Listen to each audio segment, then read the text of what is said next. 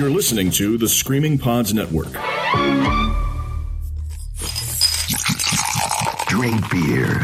Think beer. You're listening to Brew Bloods.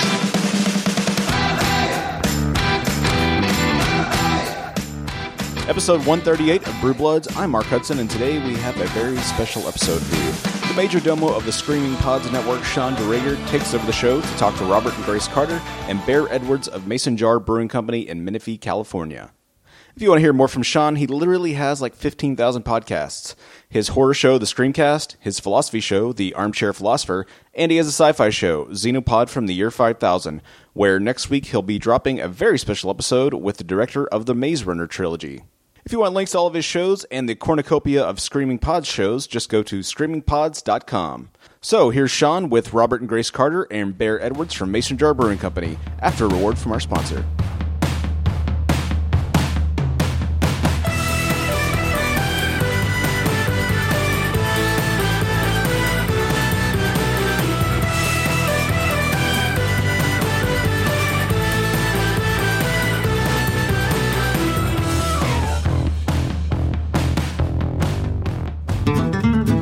This episode of Brew Bloods is brought to you by our old pal Pint Hub, where you can get your first beer on the house every single day. You ever wish there was an easier way to explore craft beer? Well, with Pint Hub, you get one beer on the house every single day of every single month. No more balking at the price for a beer you've never tried and you may not like. Chances are you're going to discover something you love.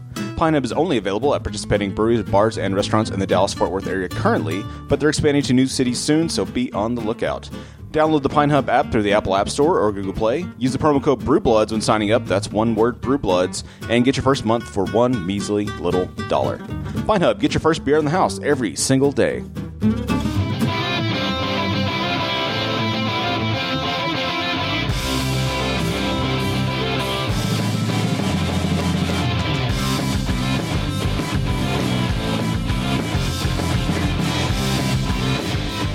Well, this is Sean DeRager. I am a guest host on the Brew Bloods podcast, so I want to thank the guys for letting me fill in. I live in Southern California, and if you have kind of looked into the Southern California beer culture, there's a lot of stuff going on in San Diego. I live near Temecula. There's stuff going on in Temecula.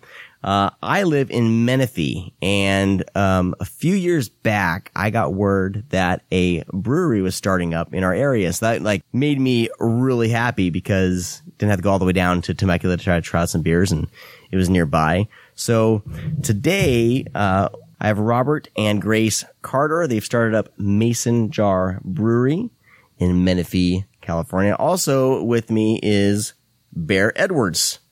He is the face of Mason Jar Brewing. Hello, everybody. Hello, everybody. He's one of the first. He's probably the first person you'll see when you walk in up to the bar, and he served me and my buddy Tom Nix. Well, Tom Nix doesn't drink, but he served me and let Tom Nix watch me drink a couple weeks back, and we got talking, and I'd been wanting to kind of set something like this up anyway, and this is a good excuse for me to talk to all of you about Mason Jar Brewing. So welcome to the Brew Bloods podcast. Thank you very much. Welcome. Grace. We're happy to have you. Talladega. Unfortunately, Robert and Grace are sharing a mic, so we'll do the best we can. But I wanted to first, talk about the name. For me, it kind of makes sense because Menifee had this farm culture before they started developing. So when I saw the name Mason Jar Brewing, for me, it kind of made sense. I'm originally from the Midwest, from Iowa, and so kind of seeing this pop up was almost like a little sense of comfort for me, the whole Mason jars and everything. So we'll start with the name, I guess. What brought you to name this Mason Jar Brewing, and why the Mason jar? Is there a significance? I don't know. Well, we started with Mason Jar because the whole town used to be wheat farms, dairy, chicken farms. That's what Menifee was known for. So we wanted something that would blend with the community as well as showcase what Menifee's all about. So the first thing that came to mind was a Mason jar. We think everything wholesome and delicious comes from a mason jar, brings you back to the day where grandma used to can, and you'd have fabulous jellies and jams and whatnot. It just brings that wholesome warmness. And that's what we decided to do, was name it Mason Jar Brewing Company. Awesome. So, when I came here today, some of the beers served in mason jars. Some of them, like, it looks like the Belgians, some of the Belgians you have in the Belgian glass.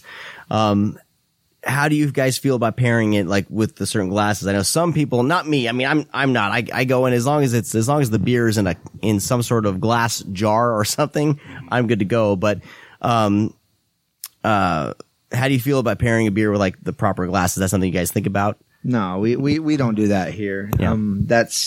There's a lot of breweries that do that, and they do the fluted, they do the tulip, and they do, the snifters.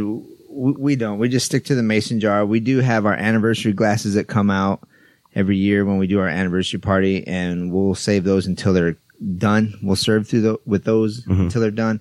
And then we do have a small tulip, and the reason we have the tulip is it's a 10 ounce.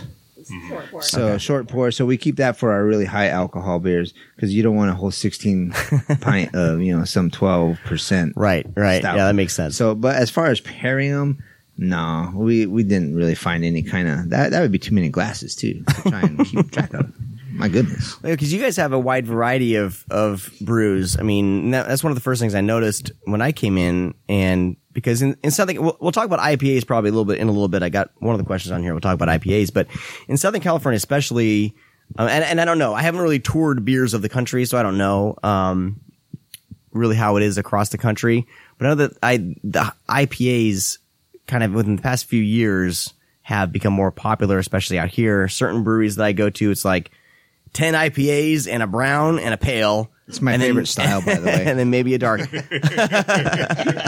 But for you, just kidding. The thing that I noticed was there is a wide variety of beers. And that's the one thing I really appreciated when I came here, because it was a lot of fun it's fun to do a tasting when it's more than just IPAs. You know, we just keep it across the board. I mean, when we were home brewing, that's what I wanted to do. I wanted to hit every style. I wanted to learn how to make every style, because I just didn't want to pigeonhole myself as IPA brewer or a stout brewer or a Belgian ale brewer. I wanted to go. I love my German beers. I love those.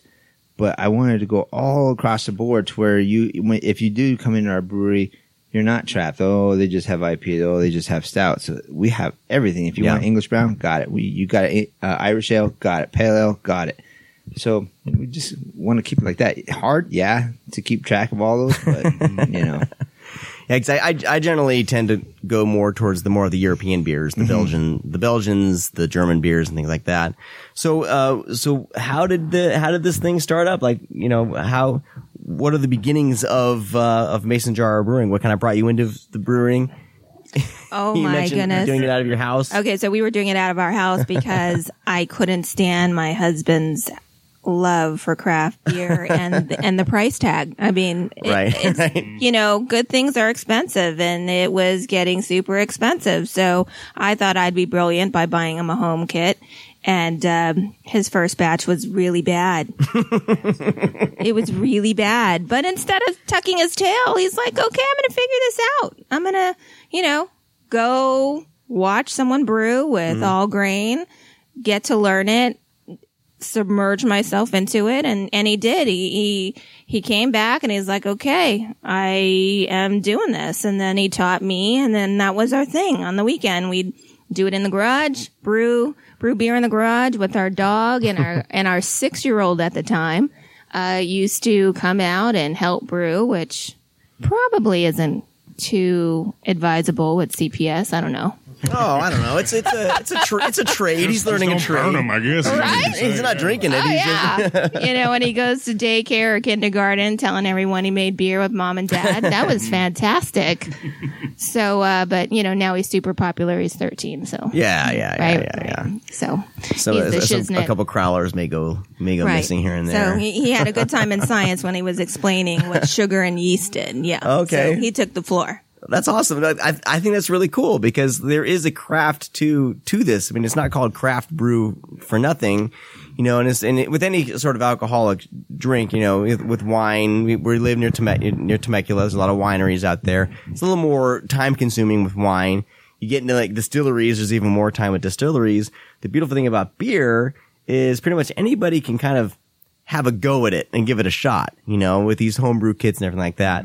And no, I think that's awesome because it is science. Like it is something that's beneficial science is what it is. Yeah, definitely. So all you kids out there listening, pay attention in science class.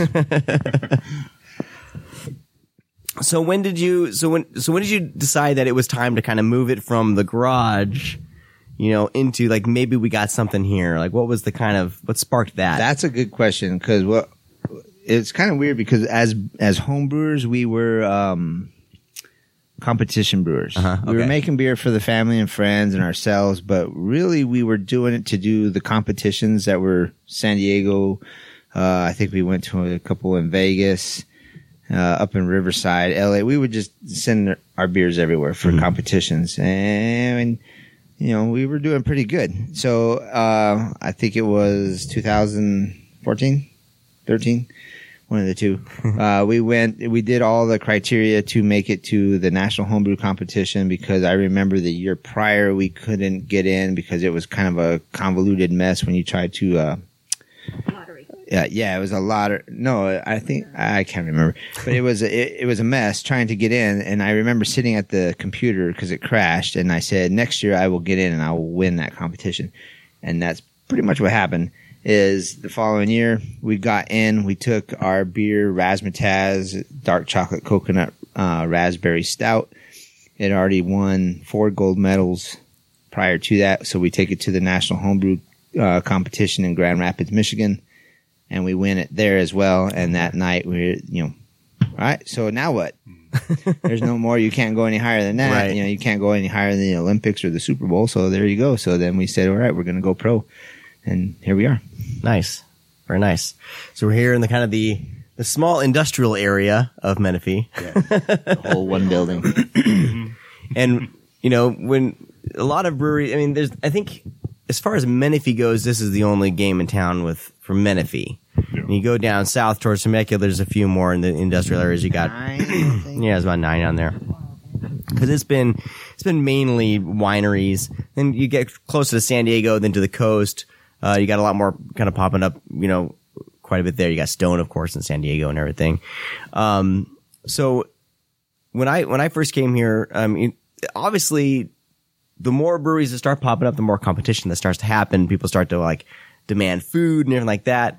What I love about this place, especially now that Grubhub? Now that there's Grubhub, I mean, you come in, you get some really good beer. It's a very nice open area. I love like there's like these, you know, the picnic tables, and it's a very kind of like I wouldn't say a farmhouse, but it's a very nice, relaxed feel when you kind of walk into this. There's not like hey, we're this cool hip brewery, you know, but it's very comforting when you walk in, and you can order, you know, put in a call to Grubhub or whatever and have some food delivered to me. And you guys are totally cool with people bringing in food. I know that one of my friends, he'll go to the ice cream place with his kids, get his kids ice cream, and he'll swing around and then come in here for a couple of beers. Absolutely. It's treats for all. It's treats for all. Yeah. And that's sort of like, and that sort of atmosphere is very, like, I really like that. Like you don't feel like, you're walking into this brewery. These guys think that they're really cool. Like, you do get that family, you know, that kind of a family feel when you walk in. You kind of feel like your family as you walk in. There's a lot of walks of life that come in here, and everyone leaves their baggage at the door, and they just have a fun time with the community tables, and friendships happen at these tables down here, and it's just a good time. Yeah. There's nothing pretentious about it. It's just Southern comfort. That's what it is.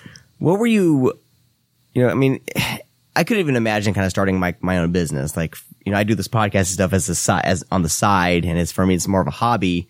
You know, I have a lot of friends who brew their own beer out of their garages and everything, and it's a hobby. What was the most surprising thing that came your way when you started the brewery up? When you actually were, all right, we're going to do this. What surprised you the most? I'm going to let Robert take this, but it was, for me personally, it was the step up from home brew to commercial brewing. Completely different animal, completely different scale. Recipes don't scale up properly. There's different cleaning procedures. You're dealing with acids and whatnot, and, burning, scalding water. And, this is the big dogs. I mean, it's always fun to sit there and fantasize, oh, one day I'm going to have a brewery. But, dealing with customers and then loving your beer and not having enough to produce it and then scaling up was a definite difficult scenario for myself. What do you think, honey? I think you said it all right there, but it was just the amount of work. So we just did a homebrew brew day here at the brewery in the back. The local homebrew club came here, and it was great seeing them all have a good time. And I told them cherish that good time. It's still a good time, but it goes from hobby and I made 5 gallons to, for myself, and I made 5 gallons, and I'm going to give my friend, 4 bottles. Right. Now you take that beer, and now you're making it. For instance, our number one seller, they call me Roberto. I think we've surpassed a little over maybe 2,000 gallons to 2,500 gallons within 9 months of that beer alone. And that's just out of the tap room. Yeah. So the surprising part about it is it becomes now your job. Right. And it sounds bad, but it becomes your job, and just the amounts. And also the surprising thing too about that, like on the amounts, is you go from one day when you're in your garage making this, and you're like, oh yeah, I can give it to my friends, and then you see your whole tap room filled, and you're like, oh, I used to make this in my garage. Yeah, yeah, that's a trip. Seeing that. Excuse me. I want to talk about that. They call me Roberto because when I walked in today, when I walked in and up to the bar, there's probably about. Probably everybody on there. Everyone had a glass. I today, and I probably served probably 50 glasses of that. Yeah. And it's fast, man. And it's kind of, it's a Cinco de Mayo. Yeah. I guess, or I guess we're coming up to, it was, but we're in April, we're coming up to May again, so I guess it'll go back around again. Year-round beer. We just sell so much of it at this point. Once you get a hold of that beer, once you take your first sips, it kind of hooks you into it. Okay. We do rim it with chamoy, tahini, and a lime slice, which kind of adds to the essence of the beer itself. Yeah. So it's a fire-roasted jalapeno and lime zest beer, Mexican lager. I mean, it's awesome. So it's got a little heat in the background, a little lime up front, a little bit of sweetness. It's everything that you would never think a beer could be until you try it. For me, I've had the spicy beers and the hatch chilies and the habaneros and stuff, and that was never my thing. And when I first started coming to Mason Jar, and now you got a glass of it. And now I got a glass of it right now. So it just kind of puts the talons in your skin and just takes you for a ride. So it's one that people will try once, and like I had a customer today, tried one, and he had 4. Yeah. Yeah, that beer was a trip because we made it for Cinco de Mayo 2 years ago. I think it was. So we made it 2 years ago, and then when it was out. Too bad, and the customers were going nuts. And we came to the second year that we had a Cinco de Mayo here. We're like, well, we'll make it, and everybody's going nuts. Well, guess what? Now it becomes a year-round beer, and I was saying, well, we'll wait and see what happens come December. Oh no, it's still selling like crazy in December and November, and it's now our number one staple. Nice. Wow, that's crazy. Well, come to think, I mean, last year when we had it out, we blew through 6 kegs in one day of this one beer. Yeah. That is insane when we have 16 on tap.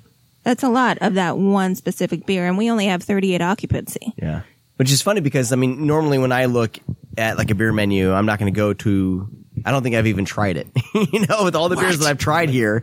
No, you know what I have? We had a brew kind of, a bring your own beer kind of party, kind of on the cul-de-sac party, everyone kind of brought their beer. So yes, I have tried it. And somebody did have a growler of they call me Roberto. So I remember that because they're talking about jalapenos, and I was like, okay.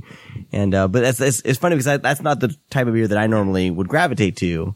That's my point. It's funny that this is like I walk in and I seriously everyone sitting in the room had a glass of this. That's crazy. I mean, like 90% I think of the people had a glass of this. It's pretty crazy. Well, we'll get you a fresh one after. Okay, this, all right. Don't twist my arm. So I talked a little bit about kind of how Southern California is, how San Diego and then Temecula, but up here there's not really that competition yet. But do you kind of feel that it's still a bit, there's this expectation in like Southern California to kind of stand out even more in the craft beer scene? And if so, like what do you think, as far as your experience, does it take to kind of stand out a little more? Oh, wow. Well, it is IPA centric. Yeah. Honestly. Yeah. And now with this whole crazy hazy thing, which I will not make a hazy. You can even quote that right there. I'm not going to ever make a hazy. Can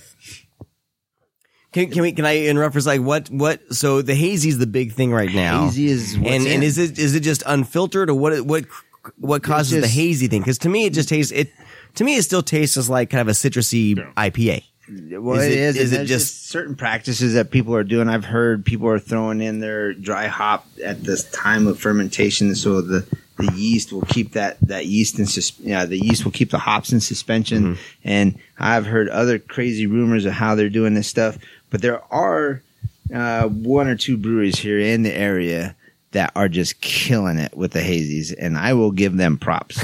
I honestly will give them props for what they do, but as far as what we do, no. And am I worried about it? No. You, hon? Well, I don't think we worry about what other breweries are doing. We just want to create what we like to drink. Okay. And that's kind of our thing. Yeah.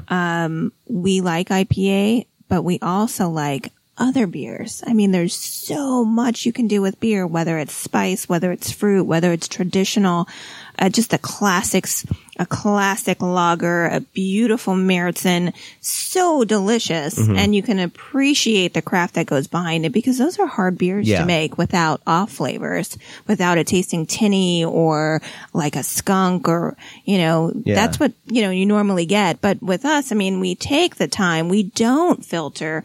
We let beer do what it does, and we don't put any clarifying agents in it. It's just super important for us to just stay traditional and just make delicious beer. Yeah. So you're not interested in kind of the, I think on Brew Bloods a few episodes back, they reviewed a Sriracha. I think Rogue did a Sriracha. Yeah. Rogue does some crazy things. Well, that's why they're Rogue. That's why they're Rogue. For that. Yeah. So I mean, some breweries kind of will do kind of a stunt brew or things like that. Well, we have a crazy beer for National Bacon Day. We make a bacon maple porter that is, and that was good. I think I had Spank Your Hog. It's really good, freaking delicious. But it's we'll do that to celebrate. A nice holiday or whatnot. But I mean, it's a great beer, but if you take these flavors and you throw it in a beer and you create something unique and delicious, we don't do that as a special stunt or whatnot. We just do it because we love beer and we love flavor, and we try to make those flavors blend together with the base beer. So speaking about the flavors, I know that with Menifee having kind of this background of agriculture, which I really love. Like when I moved out here, I really like. I came from the Midwest, and kind of moving out to Temecula. Then we came out here and we bought a house, and kind of seeing the back area of all this. Like there was agriculture here, and there still is a little bit, but it's kind of going away a little bit. But I feel like there's still that essence, I think, of agriculture and locally grown things. And you guys really do strive for like locally grown ingredients. Is that always the case? You try, it's always the case. Always try to seek those out first. Yep. Is there? Yeah. So like we do the strawberries local, all citrus is local. The watermelon that we use in our beers are local. for the summer one. I don't even remember what watermelon beer is called. Fruity Jugs, isn't it? Well, it's on the Fruity Jug series, yeah. The only one, obviously, is not local is our coconut. You know, we just get shaved coconut from whatever source we can get. But we do stay, even the jalapenos, I believe, they may come from up north a little ways. But yeah. But we keep everything as best we can. I have some in my garden this year, so if I have some extra, I'll bring some by. If it's 14, yeah, I was gonna say it was like 50 pounds. Yeah. Man, you're gonna have to bring it. 14.5 pounds. I'll see what I can do. 7 pounds wet, 14 dry. Yeah. Wow. Well, that's, I mean, and like I said, like in this area, especially with Temecula, they have the even out here we have the farmers market, Temecula farmers market. Like, and that's what I really appreciate about this area, because a lot of people think like, oh, Southern California, you're in LA, you know, and it's not. We're not in LA. This is a very different feel from LA. It's a very different feel from San Diego. But where we're at, it's like I said, there's the agriculture, there's the winery, so that you do get a lot of kind of more of a laid back, I guess, feel from people. And in my neighborhood, everyone says hi to each other. We have this kind of neighborly, feel.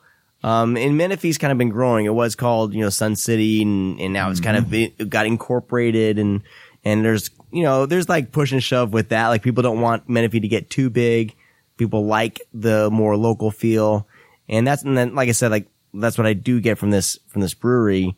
But let's talk about like the, I guess Southern California brewery culture, I guess, a little bit. Cause, like I said, there's 9 breweries in Temecula.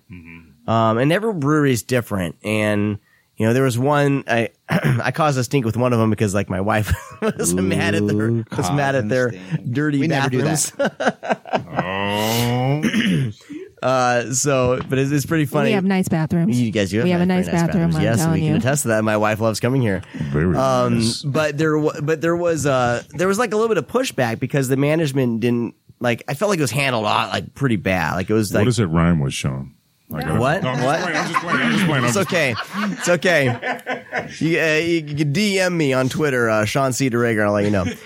Their beer's really good though. So it was, it was a bittersweet thing but I felt like from a customer service level, they didn't handle that situation properly. But I do, I love their beer, and there's a lot of really great there is a lot of really great breweries out here. Do you think so?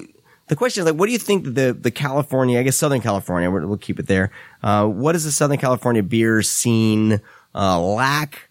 And then but then also how is it superior? So kind of like, what do you think it needs to improve on? But what do you think that it is doing pretty well on? Needs more women. Yeah, okay. Probably, well, I don't know, because we kind of goes back to a question a while back on the IPA scene. Each brewery does its own shtick, and maybe we ease up on the IPAs. I don't know, because I'm not about the IPAs, because it's hard for me to go into a brewery and when they have 12 IPAs, your palate is wrecked. Yeah, but we all do our own thing. So really, I don't think there should be like. What do you think there? Everybody keeps I think just Southern California, San Diego. I mean, the Inland Empire that we're in LA, and everything in general. I think it's just like Robert was saying. It's really diverse. I don't know if there's anything lacking or superior. Everybody's doing kind of their own thing. Yeah. Everybody's got their hand in the cookie jar, and you might be pulling out an oatmeal raisin. You might be pulling out a chocolate chip. So it just depends on what your flavor is. Yeah. So. Yeah, that's true. Well, that's what I love. Like, my wife and I will go out, we'll tour around, and she gravitates more towards the wineries and wine, and she's really funny to go wine drinking with. Cause she feels like she knows, how to taste and everything. And there's a swirl. This is a white grape. This is a red grape. There's the swirl and you need to aerate as you sip the wine, whatever. But we have a lot of fun though too going to the breweries, and she kind of takes that experience, the wineries to the breweries. So it's a lot of fun for her and I to go do that. But I do love tasting, and I feel like what I love about beer is, for the most part, the menu's almost constantly changing. There's beers kind of coming in, beers going out. Yep. There's a few of the staples kind of staying, but with beer, it's very, you're going to get something different every time you go. So that's one thing I really love about it. And yeah, kind of with my experience with the Southern California beer culture, it's been really cool. And like other than the one, like a customer service snafu, that's customer service. That customer service can always be improved. But as far as for the most part, like our experience has been awesome. And I welcome more breweries in the area because it's inundated with the wineries. Wineries are expanding like crazy out here. The one thing that, I would like to see grow more is the breweries. Mm-hmm. And it's interesting that you guys are out here kind of stepped away from that in Menifee. And I haven't seen any breweries pop up. No, we wish there would. Yeah, if they could get more industrial space out here, it would be great to bring in more breweries because then we could. I remember the previous mayor. He said he wanted to make this the brewery town after he saw the success of our place. Yeah. Well, you kind of need the establishments to do that, right? But it would be awesome if we could get even one more brewery to pop up here and then another one. Yeah. So well, that competition is important. I feel like there's you kind of have that to kind of work off each other. But then with the things that I love most, I love it when two breweries kind of come together, and do a collaboration. Yeah, there's just it's even beyond that. There's days where we can call a brewery and say, hey. Yeah, I screwed up. I didn't order enough Amarillo. You got some Amarillo? Yep, got it. Hey, and they call us. Hey, you have a bag of Red X? Got it. We take care of each other. Like that. Yeah. There might not be breweries directly other than ours in Menifee, but I mean, Myriad and Temecula are really close. 10 miles. I mean, it's not like it's that far, but I mean, Menifee is 90,000-ish population. So I mean, it would be great to have more in Menifee, but I think, they still have to build on their infrastructure. Yeah. Get some more light industrial and make it available. But, it's not easy to open a brewery. You should have at least $1 million to open one. So it's not something that, exactly. So I sold my left kidney. Are you serious? You can't be telling lies on the podcast. People start emailing what I sold. So this is a question kind of directly from the gentleman at the Brew Bloods podcast. So we've seen craft beer drinkers shift to a hyper local focus in the last 2 years. I guess they've seen this in their area. So much that some breweries, like I guess in Austin, I guess, or the area, Green Flash, are shutting down facilities. Oh yeah. Do you or did you have a goal to become national, and how has this shift affected you? No. We don't want to shoot the moon. In fact, it's scary enough just to shoot local for us. Right. We just want to be here and do our thing on our island. If it happens, it happens. But we have no goal to okay, well, let's open this brewery because we want to have accounts across the nation. Mm-hmm. No, because we've seen a friend of ours do that. Mm-hmm. He had his brewery. He was going for the accounts in airports all across the nation and Vegas, and now he doesn't have a brewery. Right. So that's kind of sad. It seems like with those types of breweries, if you have those aspirations, is that the correct word? Aspirations.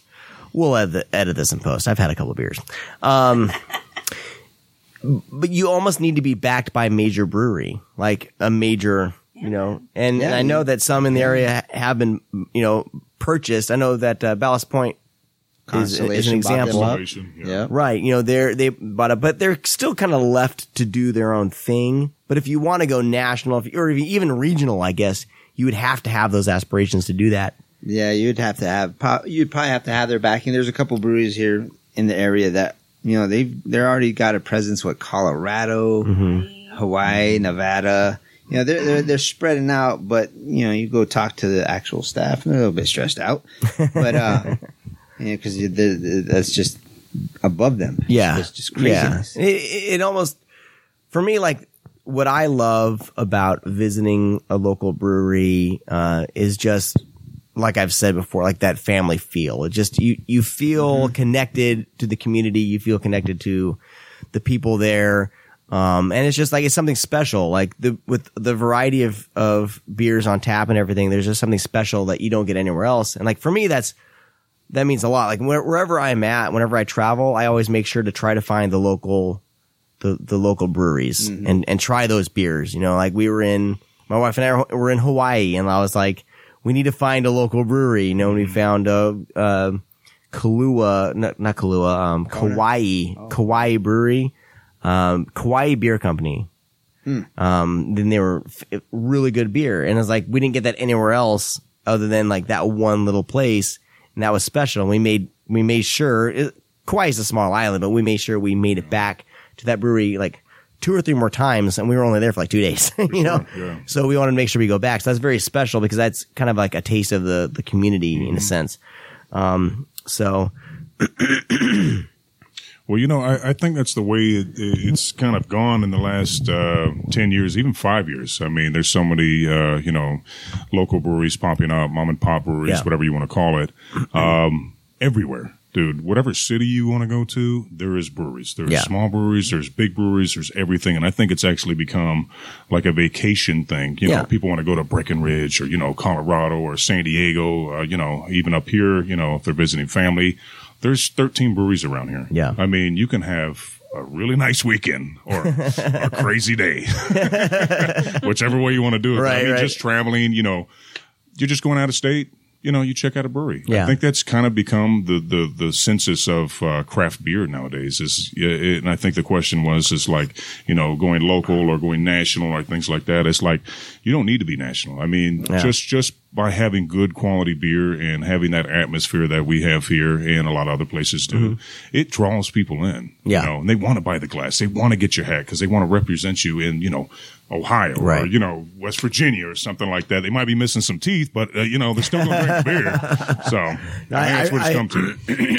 I rock my Kauai Brewing hat everywhere I go, and it has like a rooster on it. And everyone's like, what is that? And it's like, it's Kauai Brewing. It's an amazing beer. If you're ever in Kauai, you check out that brewery. Yeah. All right. Well, I think we've talked about IPAs enough. I think we don't have to cover IPAs anymore. So we'll so let's move. We'll move into the lightning round. We'll kind of go around, and then we'll wrap it up here. So we'll go around and hit each of you. What was your first beer? Grace, what is it?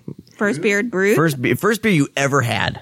No, just as far as drink. What was the first beer you remember drinking? Old. Did I say that? It's Old fine. E. I drank Old E. Oh, 40 in the house. Yes. I have a scar on my forehead from breaking a bottle of it. Right there. Right there. I'm gangsta. Wow. I'm gangsta, bitches. Oh my God. First beer was Schlitz at a VFW in Los Alamos, New Mexico. Nice. I can't disclose that because we were hiding in the back of the building. My dad was a Miller Lite guy. So Miller Lite, you know, just plain and simple, you know, got the 30-pack. And like I said, age didn't matter at the point. We living in the country in Missouri, and, you know, we'd crush that up. But, that would be my first. Mine, I'm going to answer these two because these are fun. Mine was I was living in Northern California, and my grandpa... He drank like I think it was Coors Light or Bud Light, but I think at the time it was Coors Light, and I think I was about maybe 8 years old, and I was wondering what beer tastes like, and then here have a drink, you know, and of course I hated it, but yeah, I think it was Coors Light or Bud Light or something something like that. Awesome. Developed a better taste as I got older for sure. What was your so to the next level here? What was your first craft beer? So, Grace, what was your first craft beer? Oh, I would have to say my dad took me to Germany when I was 12. Man, that's cheat. That's almost cheating. Yeah, that's, right. He's going out of state. Right. And my first beer he let me drink was at the Hofbrauhaus. Nice. So that's what did me in, actually. I was one of those kids who actually enjoyed beer at 12, and that was a bad thing. But, you know, he made beer, he made alcohol, he made wine. My dad's Italian roots, so that was kind of a thing that we had to have wine at dinner every night, starting, you know, from the age of 9. So it wasn't a taboo thing, so we didn't abuse it. Oh, yeah. You know what I mean? Yeah. Because we could have it. Right. You know?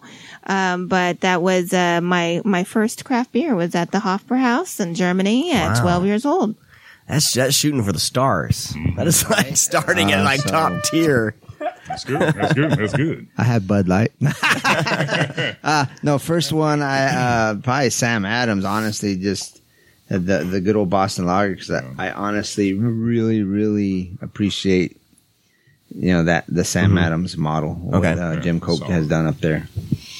Mine, man, depends on the day and the time. I know. I'm trying to remember back. It's like a 21-year-old living in life. I would have to say Red Hook ESB, because I lived up in Seattle, real close to that one, and that was just kind of.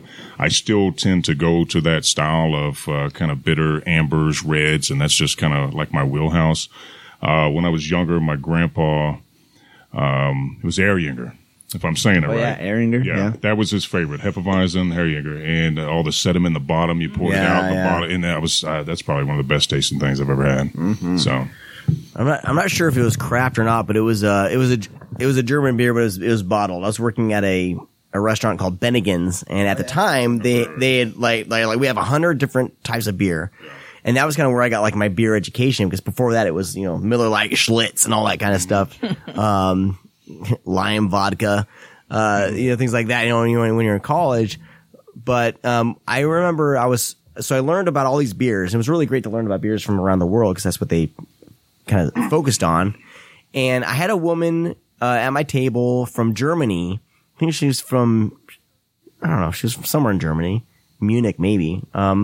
But she ordered a Paulaner Hefeweizen. Oh, yeah. And she goes, "You have that?" I go, "Well, yes, we have it." So I got it for her. And that was when she first showed me how to pour a hef. You kind of empty it almost all the way. You swirl it around. You pour the sediment on the top. And Yummy. when she showed me that, and I think we kind of going through our little craft brew, like, here's how you pour bottles of beer and all this stuff. But when she showed me, it was like special, because that was like something from her. It's the ghost. That was the ghost.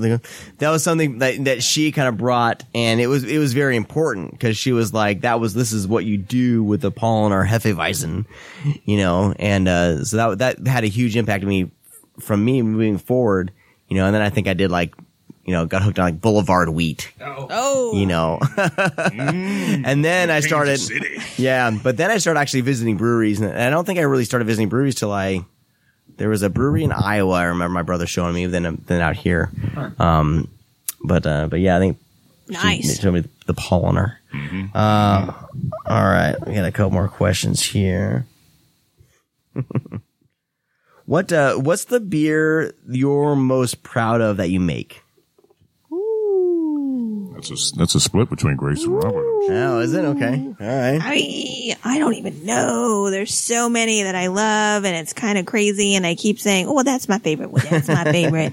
That's my favorite." I really have to go back to Razzmatazz.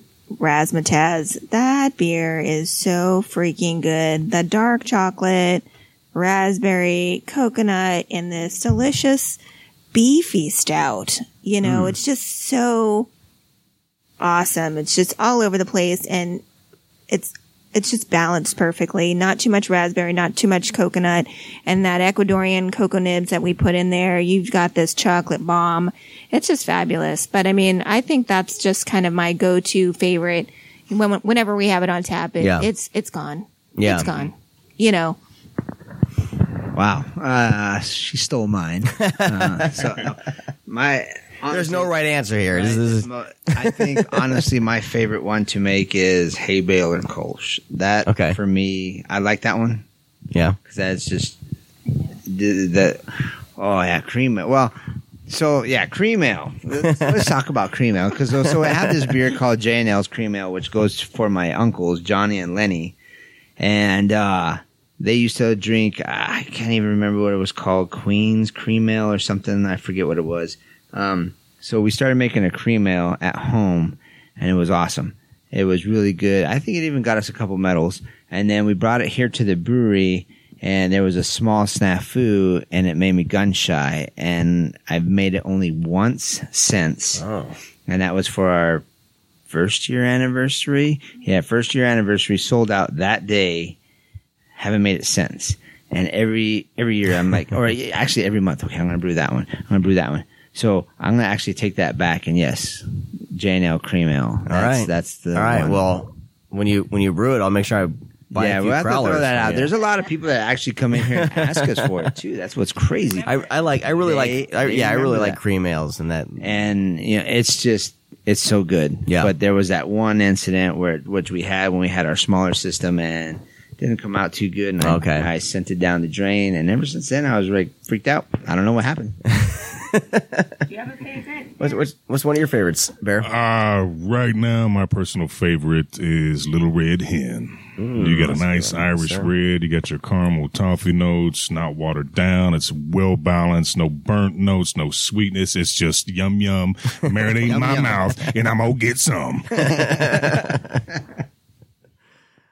Oh man! All right. Outside of your own brewery, what's your favorite brewery or beer? Let's stick with brewery. What's your favorite brewery and why? Can we? Ooh. Is this a tough question for someone who owns a brewery to ask? Okay, so you don't want to play favorites. You want to don't want to piss anybody off. No. It's all love. It's all love. It's all love. I'm gonna say, especially local. I'm keeping it hyper local. I have a Relentless because they push the envelope with their sours, and not everyone likes the sour, and they want to be different and they want to be unique, and they're sticking to their guns. But they've got some amazing beers and they push the envelope, and I applaud them for that. I really do. Nice. Let's see. That was a good one. I'm gonna go with Refuge. Okay. Because Dan down there is a freak, and he's doing really well as a head brewer down there, and they've been turning out some really good beers, and we love going down there, and they've helped us out tremendously with a lot of the stuff that we had when we first started up here at this level. We had a million questions, especially when we upgraded to a new system. Okay, they were just there for us, and but as far as the beers go, they're just Dan's. He's cranking out good stuff. Yeah.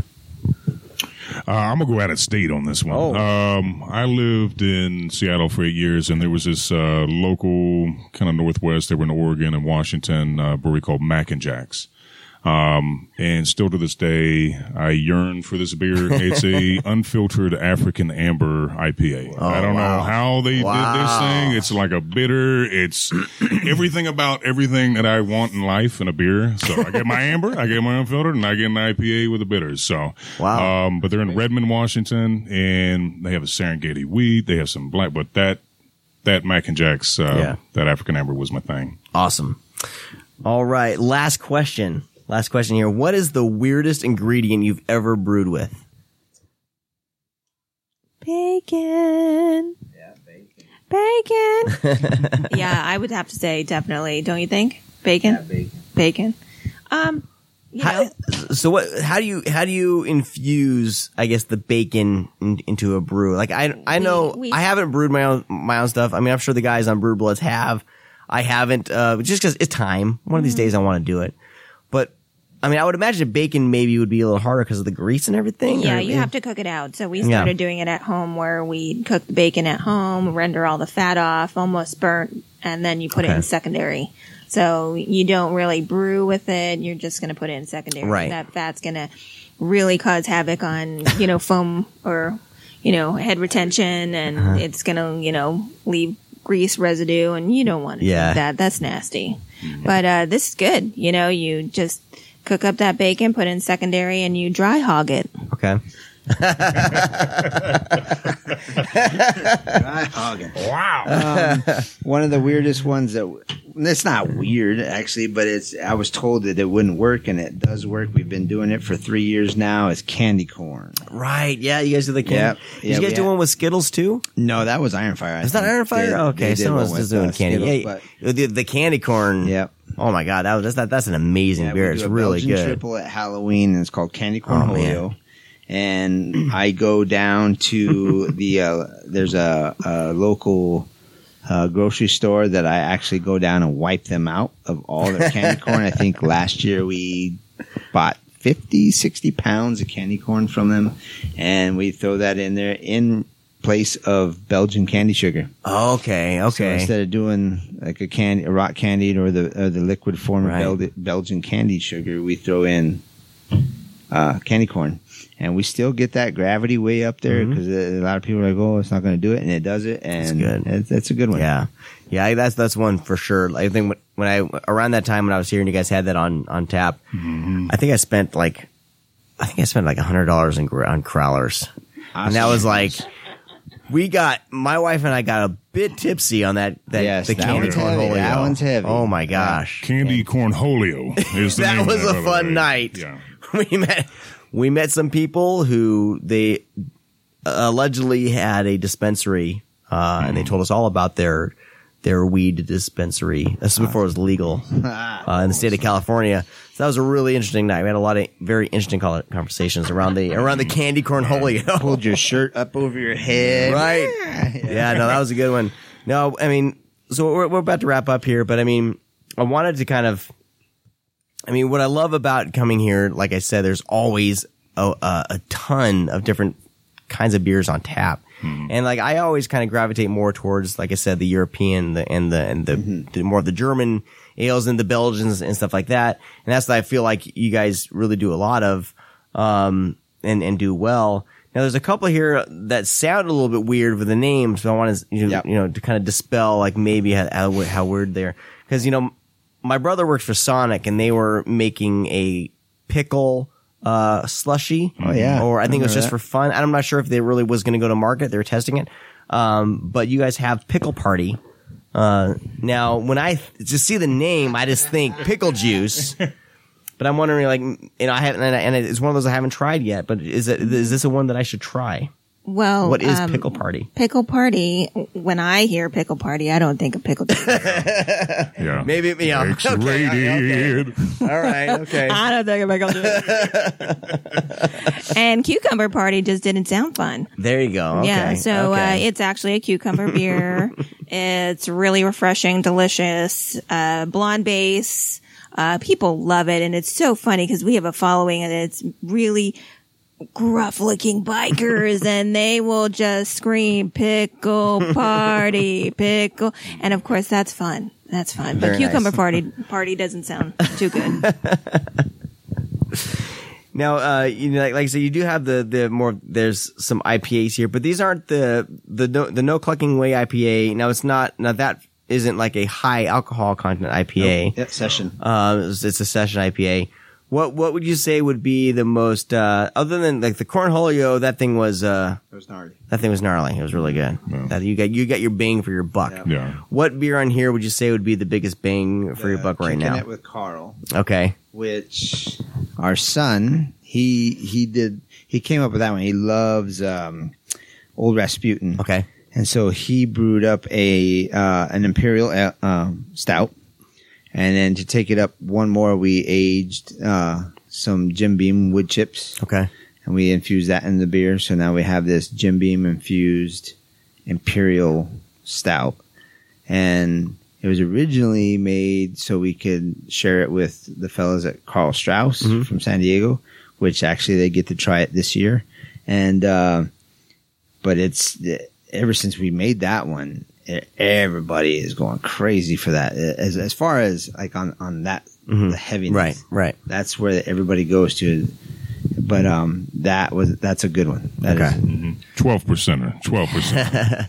Do you guys tend to kind of go seasonal? Because I know that a lot of times you get into the fall, you have a lot of the heavier beers, the more of the brown ales, reds, and of course pumpkin.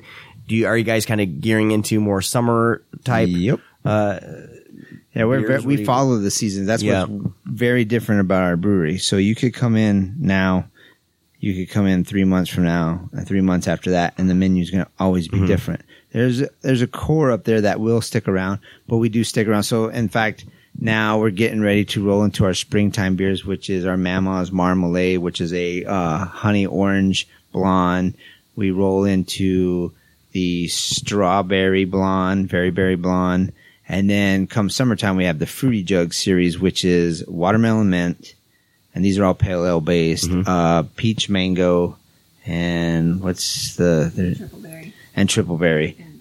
Yeah, so we do those. And then by the time we're done with those, it's already fall. And so we roll into the fall beers. Okay. Nice. All right. Well, I want to thank all of you for sitting around and chatting with me about the brewery and everything. Awesome. If you have questions or you want to kind of check them out, if you're going to be in the area or you just want to see what they're doing, it's what's your guys' website? Is it Mason Jar Brewing. Where is it at? MasonJarBrewing.com. MasonJarBrewing.com. And you guys are on. You can find all your social media on there. You guys got to get on Twitter though. I'm a huge Twitter nut, so we gotta. Yeah. We'll work on that. All right. There's so many. It's ridiculous. It's social media is crazy. There's just too much. It is. All right. Well, thank you for chatting with me about the brewery. Of course, my wife told me I need to come home with some crowlers, so I need to go down there and take care of that business.